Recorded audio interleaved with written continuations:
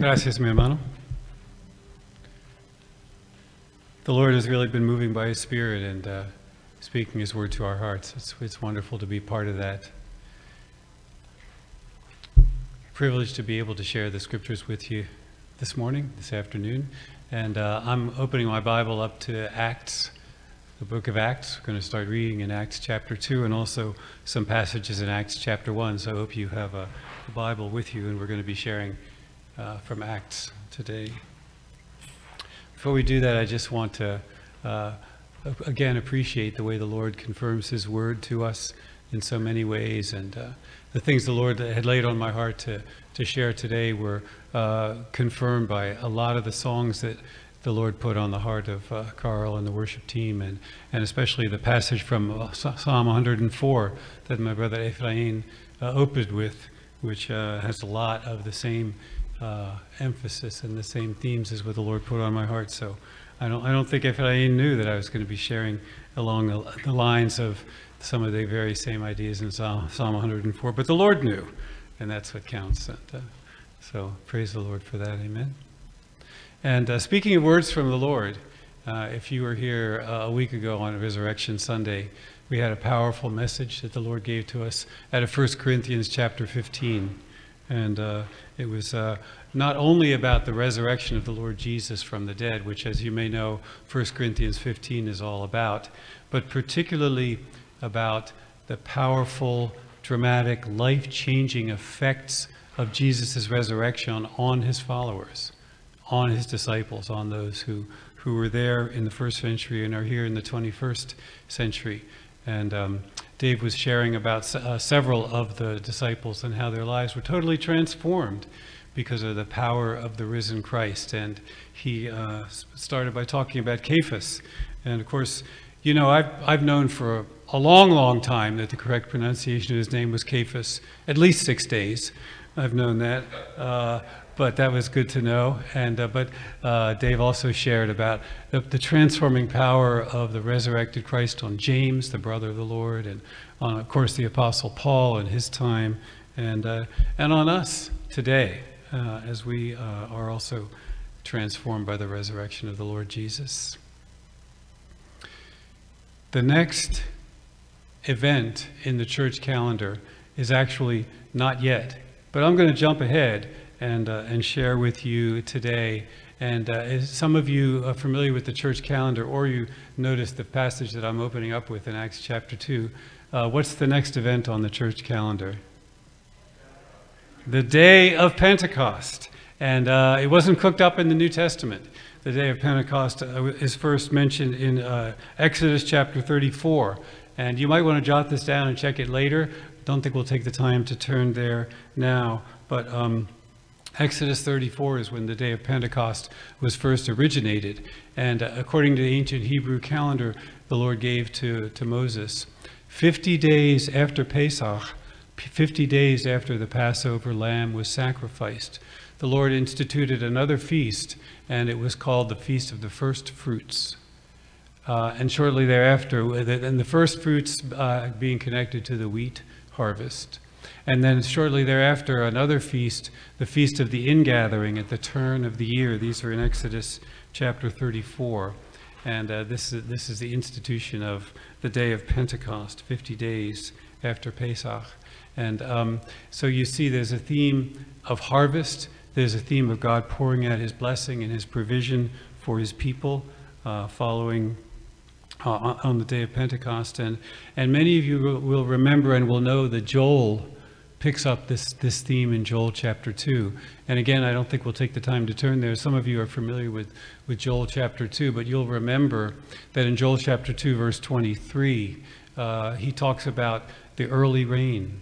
The Lord promises through Joel in Joel 2:23 that he will pour out the early rain for the vindication of his people. And then he says the early rain and the latter rain he will pour out, and he says that this will take, and so that the threshing floor will be full of grain, a time again of God's tremendous provision and his outpouring. And he said not only the threshing floor, but the vats will overflow with new wine, which speaks to us of the life of Christ, and of oil So a time of abundance of grain, abundance of new wine, abundance of oil. Those are the things that the Lord promised connected to the day of Pentecost through Joel in chapter 2, verse 23.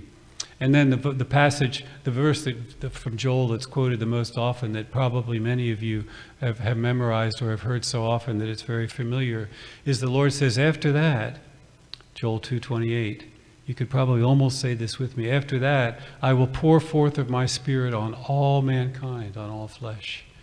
He said, the Lord said, your sons and your daughters will prophesy. Your old men will dream dreams. Your young men will see visions. Even on my handmaids, my servants, I will pour forth of my Spirit, says the Lord. Pointing toward Acts chapter 2. And a little bit later in Acts chapter 2, the Apostle Peter goes on and he picks up this theme and he puts it in his proper context. And in responding to the things the Holy Spirit does in Acts 2, which we're going to read about in a moment, Peter says, all this happened to fulfill what was spoken of through the mouth of Joel. And he quotes from Joel chapter 2:28 and some other verses there. So all of these things precede and set the tone for God's outpouring of his mercy, of his goodness, of his blessing, of his incredible grace and provision for his people. And it's just amazing, the first fruits, the ingathering, the outpouring. All of these things are a direct result of the resurrection of the Lord Jesus from the dead. And these are the things that Peter brings to light as he begins to preach that powerful, probably the greatest and in some ways most powerful message in the history of the church still in Acts chapter 2, following the outpouring of the day of Pentecost. But let's read together starting in Acts chapter 2, verse 1. What happened? When the day of Pentecost had come, the disciples were all together in one place, and suddenly there came from heaven a noise like a violent rushing wind, and it filled the whole house where they were sitting. And there appeared to them tongues as of fire, distributing themselves, and they rested on each one of them. And they were all filled with the Holy Spirit and began to speak with other tongues as the Spirit was giving them utterance. Powerful outpouring, fulfillment. What an incredibly exciting time for the first century disciples and for us even historically as we read about it. And even in the New Testament Greek, it's a very exciting passage. It says in the translation I'm reading, when the day of Pentecost had come, or some translations say when the day of Pentecost came. There's a lot more in the Greek than just in those simple words. The King James translators struggled to translate it, and they said when the day of Pentecost had fully come, had come in its fullness. The actual Greek reading here, what Luke actually wrote, at least as it's recorded in the Greek, is this. He used the phrase, the to be completed day of Pentecost. The to be completed day of Pentecost. That is what the Greek actually says. It's like a long, kind of awkward compound adjective stuck in front of the word day of Pentecost. And he says this is the to be completed day of Pentecost. It wasn't completed in Exodus chapter 34. The day was instituted then. It wasn't completed in the outpouring of the Spirit as prophesied and foretold by the prophet Joel in Joel chapter 2. The day of Pentecost was completed, partially at least, in Acts chapter 2 in the verses that we just read. I'm here to say to you today that you and I, right now, in April of 2023, are living in the middle of the to be completed day of Pentecost. I don't believe the day of Pentecost has been completed yet. It came in Acts chapter 2 as was foretold, but I don't know if any of you remember when you were first saved, that sense of being filled with the Holy Spirit. Do you remember the time that happened to you, the first time when you were a new believer? For me, I was in September of 1970, and I was sitting in a Bible study in Wayne, Pennsylvania, a little town about 15 miles west of here, and all of a sudden, my house, me, was shaken with a violent rushing wind, and I was filled with the Holy Spirit. And for some people, it happens at the moment of salvation. There are other times. And if you have been filled with the Holy Spirit, it's something that you remember. And I don't even think that was the completion of the day of Pentecost, because you and I have an opportunity this coming summer, very shortly, in fact, to go out and to share the gospel with unbelievers right here on the street. And if you talk to someone who doesn't know the Lord and you lead them to Christ, and they accept salvation and Jesus becomes their Lord and they're filled with the Holy Spirit, isn't this also part of the to be completed day of Pentecost? We're in the middle of it, brothers and sisters, and this is exciting.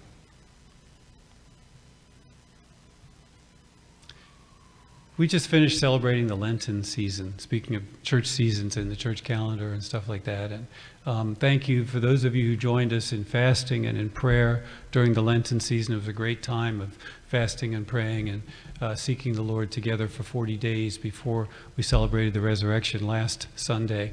But we suggested some topics for you to pray about each of the 6 days of the week during Lent. And does anybody remember what we were praying for during Lent on Tuesday?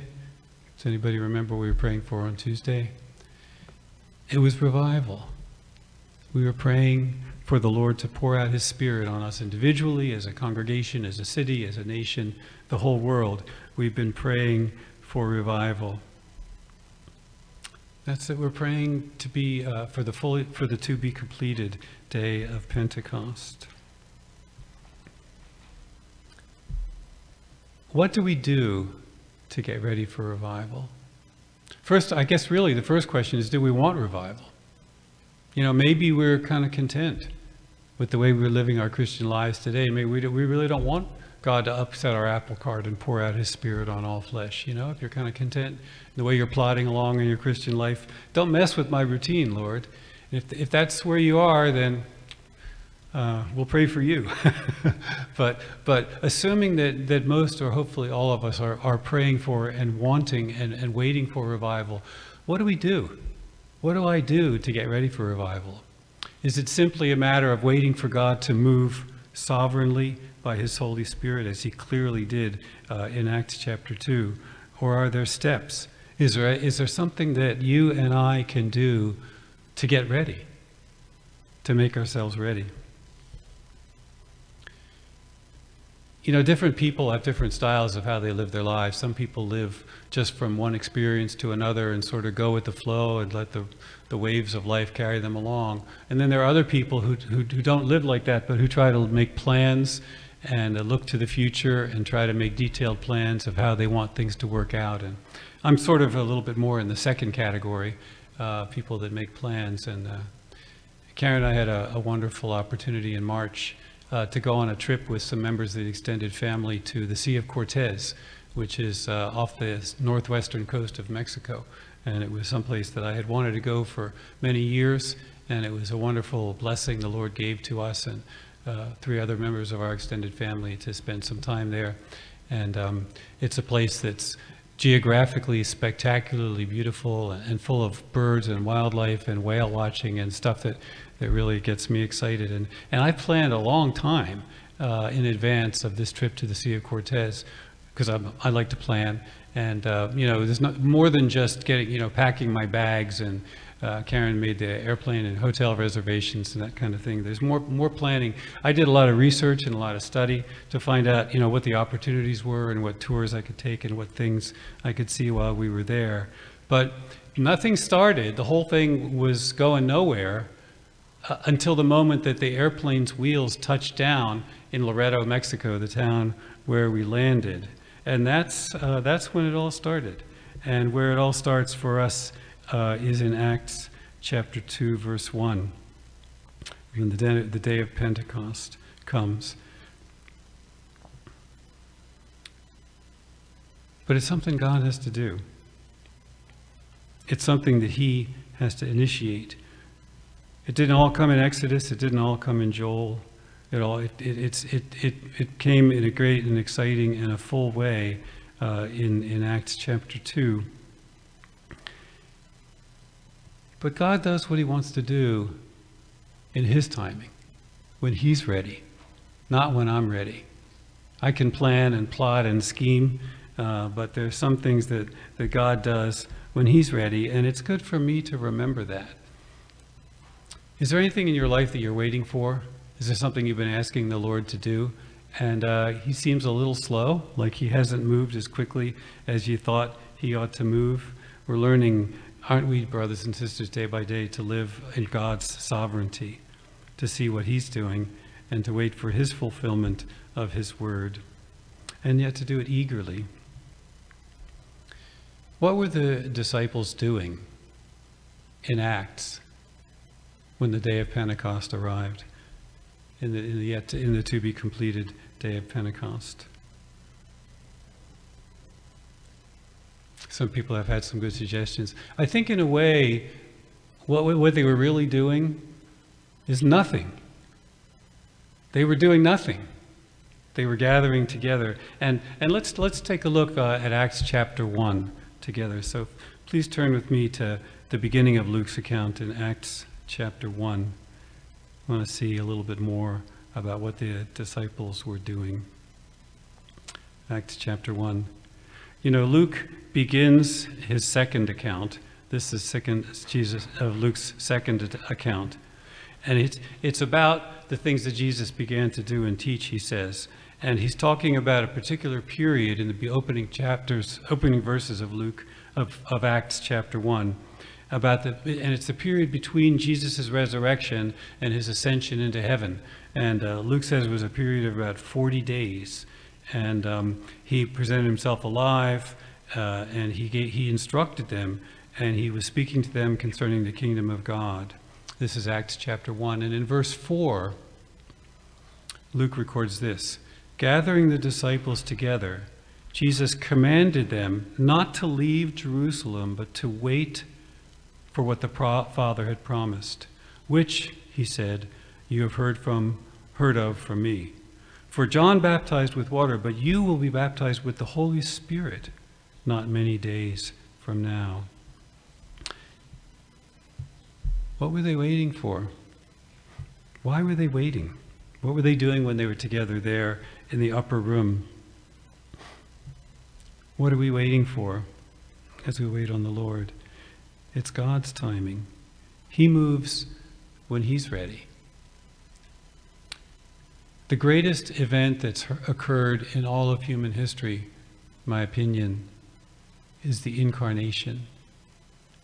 That moment that the Apostle John records in John 1:14, when the Word became flesh and dwelt among us, and we beheld his glory. Glory as the only begotten of the Father, full of grace and truth. That's the greatest moment in human history, in my opinion. When did that happen? Exactly, in the fullness of time.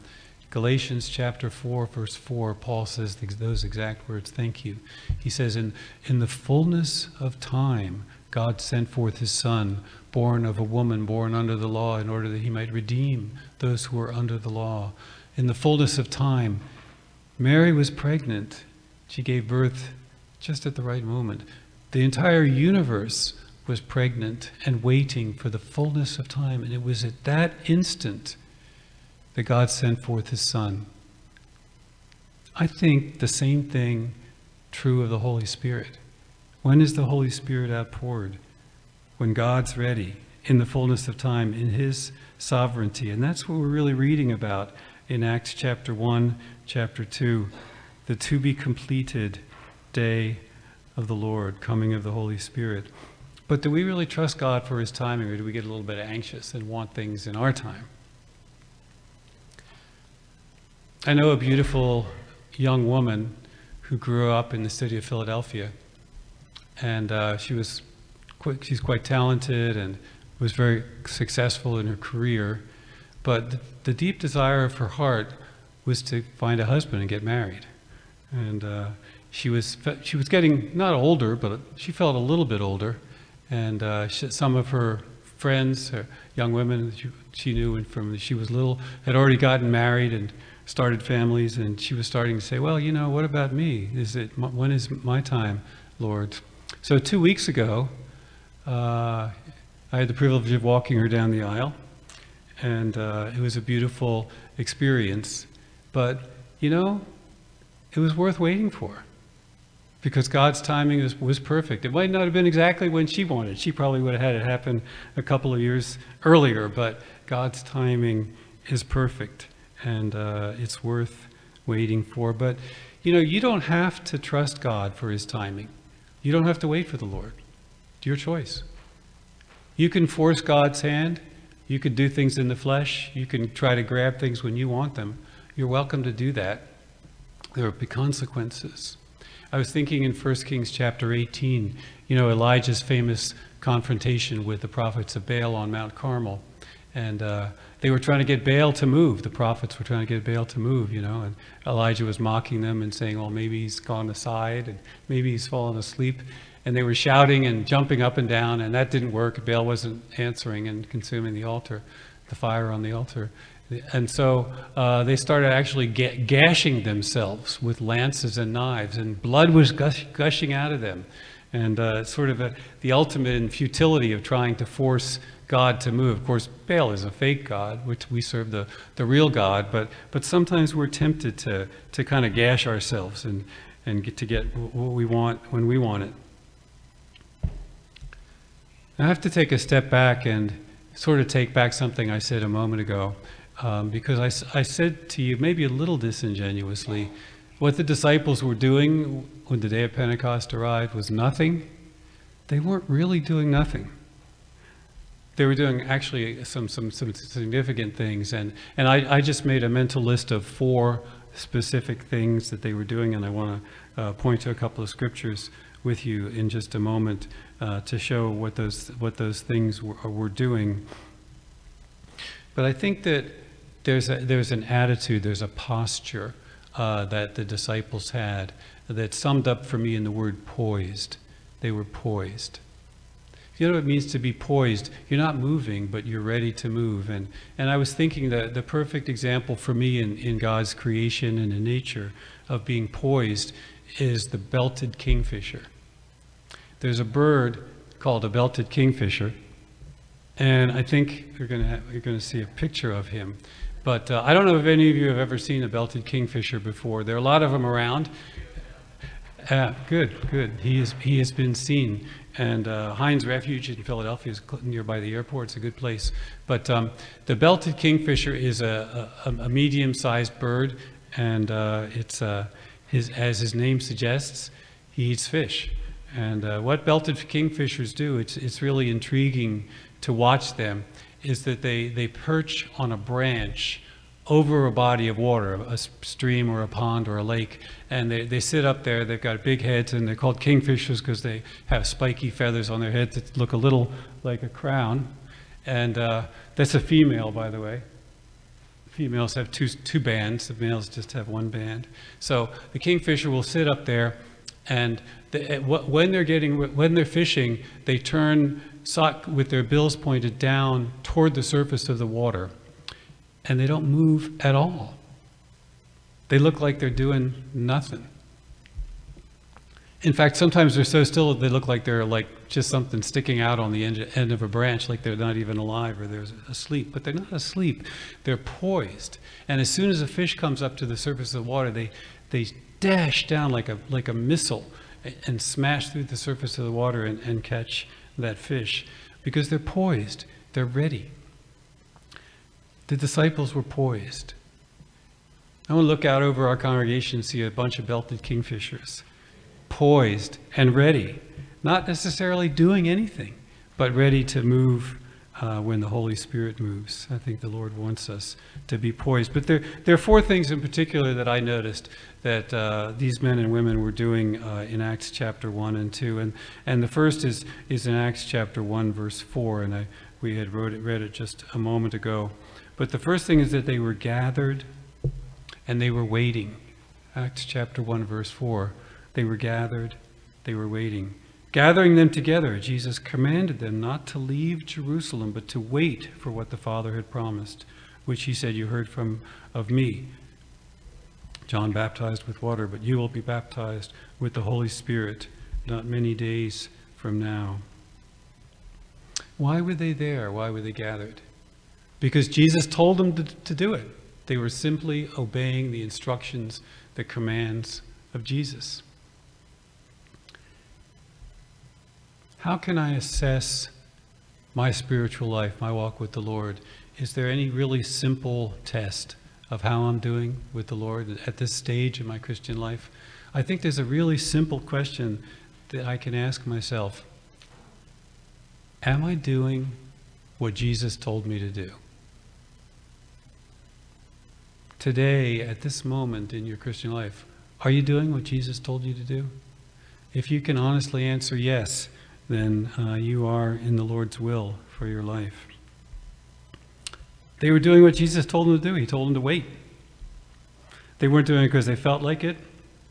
They weren't doing it because it felt good to be together, because they liked hanging out with that group of people, that 120. By the way, Luke details exactly who they were. He gives the names of the apostles. He says there were 120. He said that the women were there and they were waiting. It's all in the opening chapters of Acts. So we know exactly where they were in the upper room, exactly what they were doing. They were gathered and they were waiting. They were doing it because Jesus told them to do it. Together, gathered, waiting. This is an exhortation that's repeated to us in the scriptures and by the Holy Spirit. Most notably, a verse that many of you are familiar with in Hebrews 10, verse 25.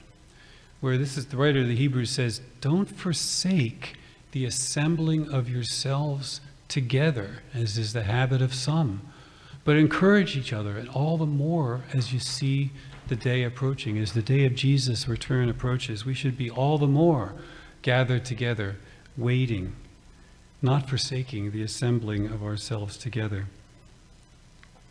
What were they waiting for? If you look again at Acts 1:4, what were they waiting for? Were they waiting for to speak in tongues? Were they waiting for miracles and signs and wonders? Were they waiting for tongues of fire appearing on their heads, as we read in Acts 2:1? Yeah, maybe. What they were really waiting for, according to this verse, is the promise of the Father. There's nothing else that's worth waiting for but the things that God has said he's going to do. The promise of the Father. What was the promise of the Father? In Luke 11, verse 13, I think it is, Luke 11:13, Jesus makes a funny comparison. He compares the Heavenly Father's parenting style toward us with our parenting style toward our own children. And he says, which of you, if his son asks him for an egg, will give him a scorpion? I think this is hilarious. I think Jesus is actually the funniest guy that ever walked the earth. And, some of his metaphors and his analogies were they're ridiculous, Can you imagine how your son comes into the kitchen and says, can I have an egg, Dad? Sure, here's a scorpion on a plate. Would you do that? It's ridiculous. It's hilarious. The idea just makes you smile and makes you laugh. Who would do that? If you, Jesus said, being evil, know how to give good gifts for your children, how much more will your Heavenly Father give the Holy Spirit to those who ask him? That's the promise of the Father, the promised Holy Spirit. Everything depends on the Holy Spirit. Can we try to have a revival without the Holy Spirit? 2 weeks ago, I wasn't here. I was standing at the back of the church right about this time, and I was blocking my daughter because she's wearing this gleaming white dress, and people have a tendency to turn around before the processional to see if they can catch a glimpse of the bride. So I was blocking her out so that they couldn't see her. And we were standing there, we were waiting for those, stirring chords of the processional to begin so I could have the privilege of walking her down the aisle. And, I only had one line but I was so nervous, I said it to myself over and over again, suppose I mess it up. Her mother and I do. You know, the preacher says, who gives this woman to be married to this man? And I think I got it right. I don't know. I was kind of nervous. I might have botched it up, but I think I said something like that. Her mother and I do. But what would have happened if Kirsten had changed her mind? You know, like if she had said, woken up the day of the wedding and said, you know, I'm not going to go through with this. I don't feel like being married, so I'm going to do something else today. Could we have gone ahead and had the wedding, staged the wedding without her? It wouldn't have been the same, you know. I think somebody would have noticed that something was not the same. That's how silly it is to think about having revival without the Holy Spirit. But what happens when he comes? Well, Jesus specifically predicts this in verse 8. You with me, Acts 1:8? Not for you to know the epochs, but, Acts 1:8, you will receive power when the Holy Spirit has come upon you, and you shall be witnesses, my witnesses, both in Jerusalem and Judea, Samaria, even to the remotest part of the earth. This is the transformation that my brother Dave was sharing with us so eloquently last week. The Holy Spirit is going to change you, you know, Cephas and Paul and James, you weaklings without much faith, with a lot of doubt. You'll be transformed, and you're going to be witnesses. You're going to be my witnesses to the remotest part of the earth. And they were. It happened. It came to pass. So the first thing that I saw that the disciples were doing in the upper room was they were gathered and waiting. The second is in verse 14 of Acts chapter 1. Acts chapter 1, verse 14. And it is that they were devoted to prayer. Devoted to prayer. The upper room, verse 12. Sabbath day's journey. They were staying in the upper room, Peter, John, James. He lists the names of the apostles. And then it says in verse 14, these all with one mind were continually devoting themselves to prayer, along with the women and Mary, the mother of Jesus, and with his brothers. Continually devoting themselves to prayer. Get the impression they didn't just pray once and then say, well, we've got that done. Let's play poker, you know, or do something else.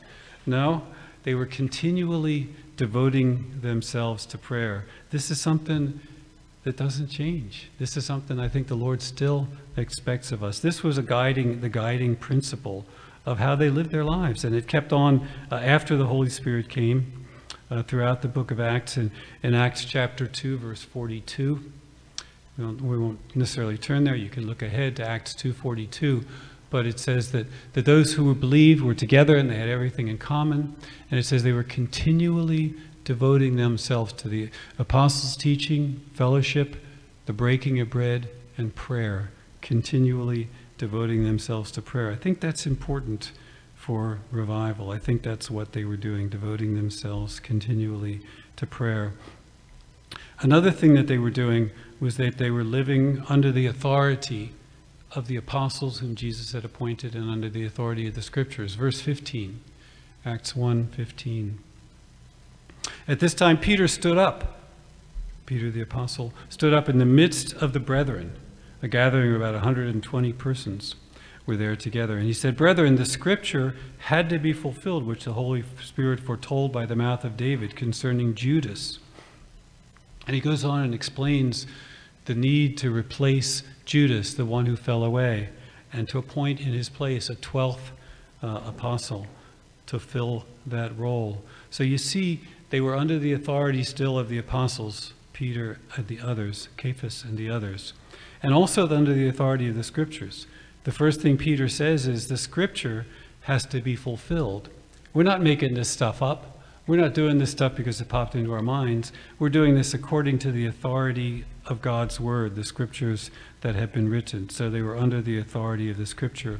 And what was the goal that they were after in replacing Judas? Eventually Matthias is chosen, as you know.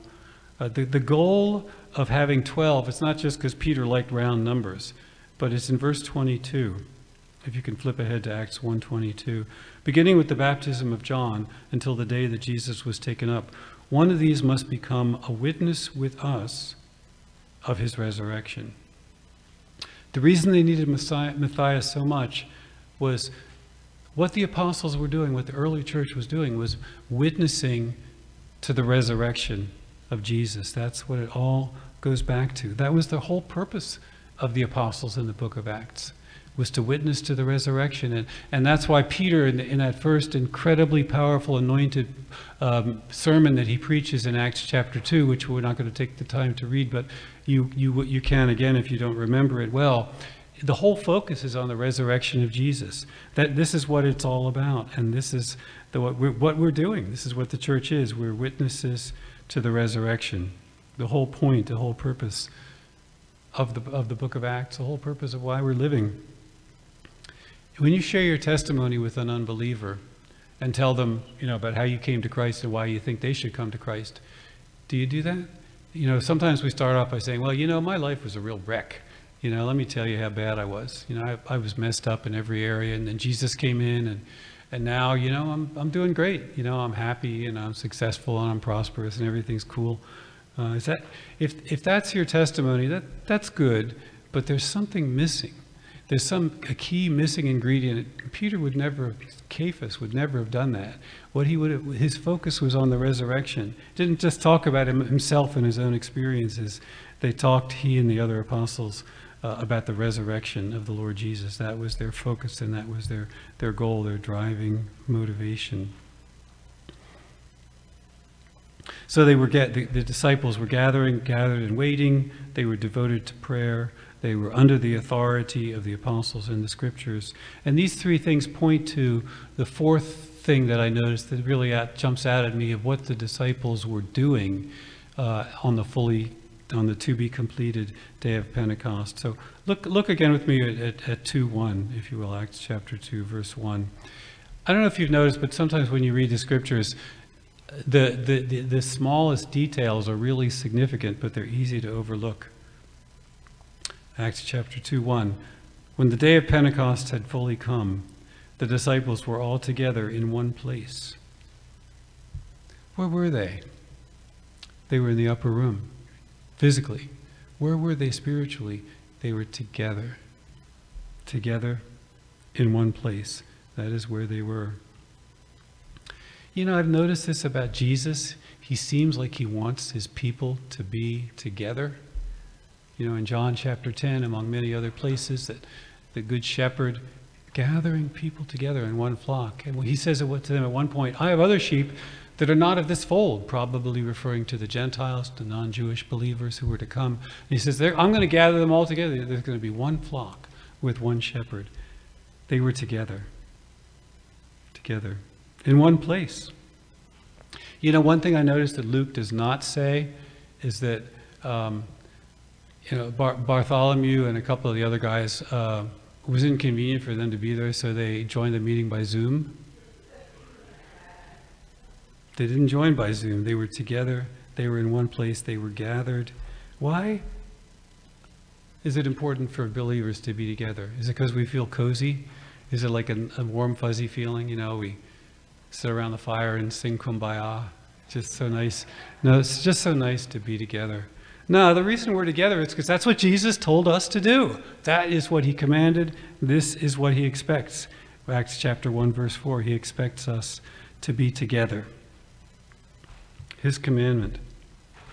There's a beautiful psalm that I know some of you are familiar with. It's a short, simple psalm, but powerful. It's Psalm 133, Psalm 133, that talks about this, about togetherness. It says, behold how good, Psalm 133, and how pleasant it is for brethren to dwell together in unity. He said it's like the anointing oil coming down from Aaron's head to his beard, dripping all the way to the edges of his garment. The anointing, you sense the Holy Spirit, the anointing. And he says, there the Lord commanded the blessing, life evermore. God commands the blessing when people are together, togetherness. I think, I'm not sure I like the word togetherness. It's sort of a hallmarky kind of word, Togetherness, hearts and flowers and stuff. But if pretend you have never read a Hallmark greeting card, just the word togetherness, the quality of being together, that's what Jesus wants. That's where the Lord commands the blessing, when brethren are together in unity. Have you ever been in a situation where someone was missing and you just felt palpably the absence of the person that needed to be there? Sometimes there's the sense around the deathbed when someone is getting ready to pass away, and they're not ready to go until, that last cousin comes, or the brother, or whoever's absent, and they just won't, because there's that sense of wanting to be together with the people that are precious and that are close to you. And sometimes it happens at holidays. I wish Susan could be here. She couldn't make it, and doesn't feel like Christmas without Susan being here. That kind of feeling. And Samuel felt like that in 1 Samuel 16, verse 11. I don't know if you remember the story, but God sent Samuel on a vital errand in 1 Samuel 16, and he had to go to the house of Jesse the Bethlehemite for a particular purpose, and that was to anoint the next king of Israel, because Saul failed, and God had to replace him, and he had something good in mind. So Samuel comes into Jesse's house, and he says, I want all the family, all the children to be together. And with each one, the Lord said when he saw Eliab and the others after him, no, this is not the one that the Lord has chosen. So finally, Samuel's saying, well, now what? And Samuel didn't actually say, now what? You have to get that, you have to read the NLT. That's a verse called the Not Literal Ted version. I quote from it a lot, the NLT, but don't necessarily recommend that you read the NLT. But so Samuel says in the NLT, well, now what? And then he says to Jesse, is there anyone else? And Jesse says, well, there's the youngest, but he's out in the fields taking care of the flocks. And Jesse hears this kind of rebuking word from Samuel. We're not going to sit down until he comes. God wants the family to be together, because that's where. And then David comes in, and Samuel pours a horn of oil over his head. Again, the anointing of being together and God's choosing together.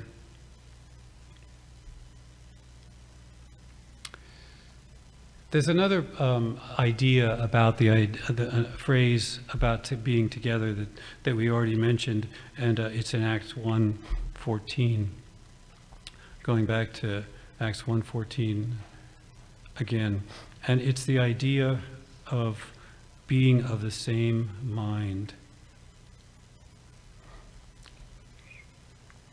He says that he lists again the names of the apostles in Acts 1:13. In 1:14 he said, these all with one mind were continually devoting themselves to prayer. This is being together. It's being of one mind. The Greek adjective there is homothumadon, being of the same mind. And there's a togetherness that not just physically, you can be sitting in the same place with someone and hate their guts, and not be together at all. But the brethren who were waiting for the Holy Spirit were of one mind. They were the same mind. They were thinking the same thoughts. They had the same goals, the same purpose, the same expectation of what God was going to do when he poured out his Holy Spirit. And that's a beautiful thing, to being of the same mind. Always admired, from the time I first came into this congregation when I was a teenager, the elders of Living Word Community. At that time, they seemed really old and gray, and I thought that was strange. And another thing that was weird about them was that they were wearing suits and ties. And when I was a teenager, I was not wearing a suit and tie when I came into this church. But the one thing that I, even though I thought they were kind of weird old guys, the one thing I really loved about them was that they were of the same mind. These were guys who were really godly and who obviously versed in the scriptures, but they moved as one. They obviously had homothumadon, Acts 1:14. They obviously thought together and were in unity. And that, I think that's, by God's grace, still true of the elders in this congregation. 4 guys that I get together with occasionally, and and love being with. The reason I like them is not just because, they're charming and good-looking and talented. But no, the reason is because that we're of the same mind. The homothumadon, brethren dwelling together in unity. It's a gift from the Lord. So when they were together, when they were waiting, and when they were devoted to prayer, what happened? Let's read it again, Acts chapter 2.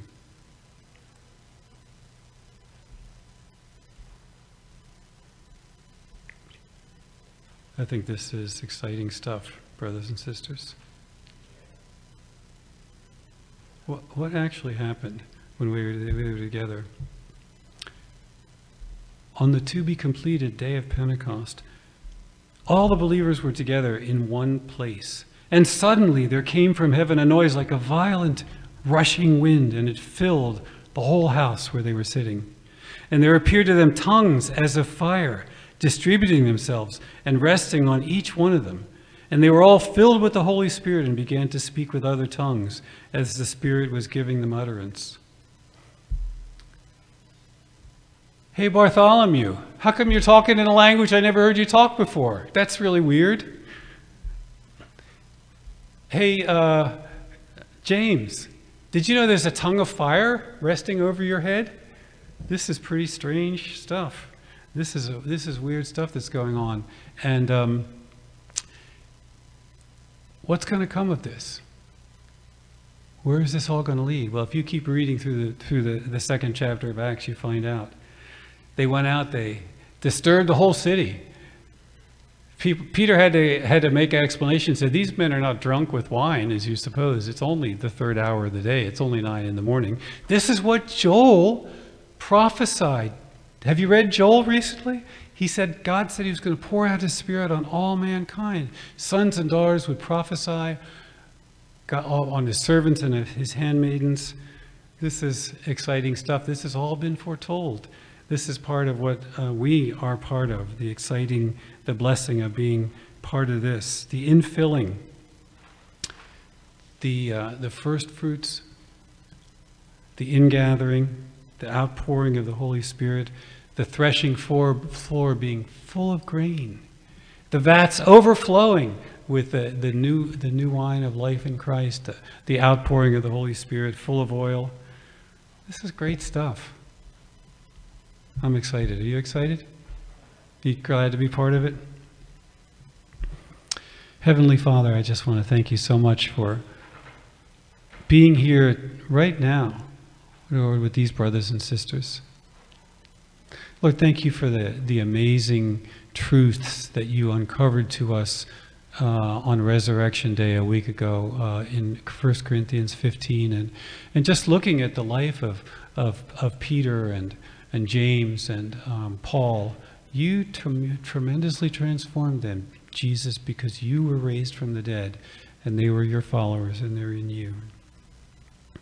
Thank you for the promise of the Father. Lord, you give good gifts to your children. Thank you for the Holy Spirit. Lord, those of us who have been filled with the Holy Spirit, it wasn't enough. Looking back to when it happened before, fill us again with your Holy Spirit.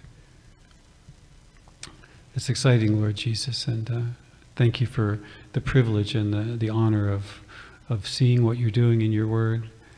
Lord, we look forward to the day when we see you face to face. But in the meantime, Lord, it's great to be living in the to be completed day of Pentecost.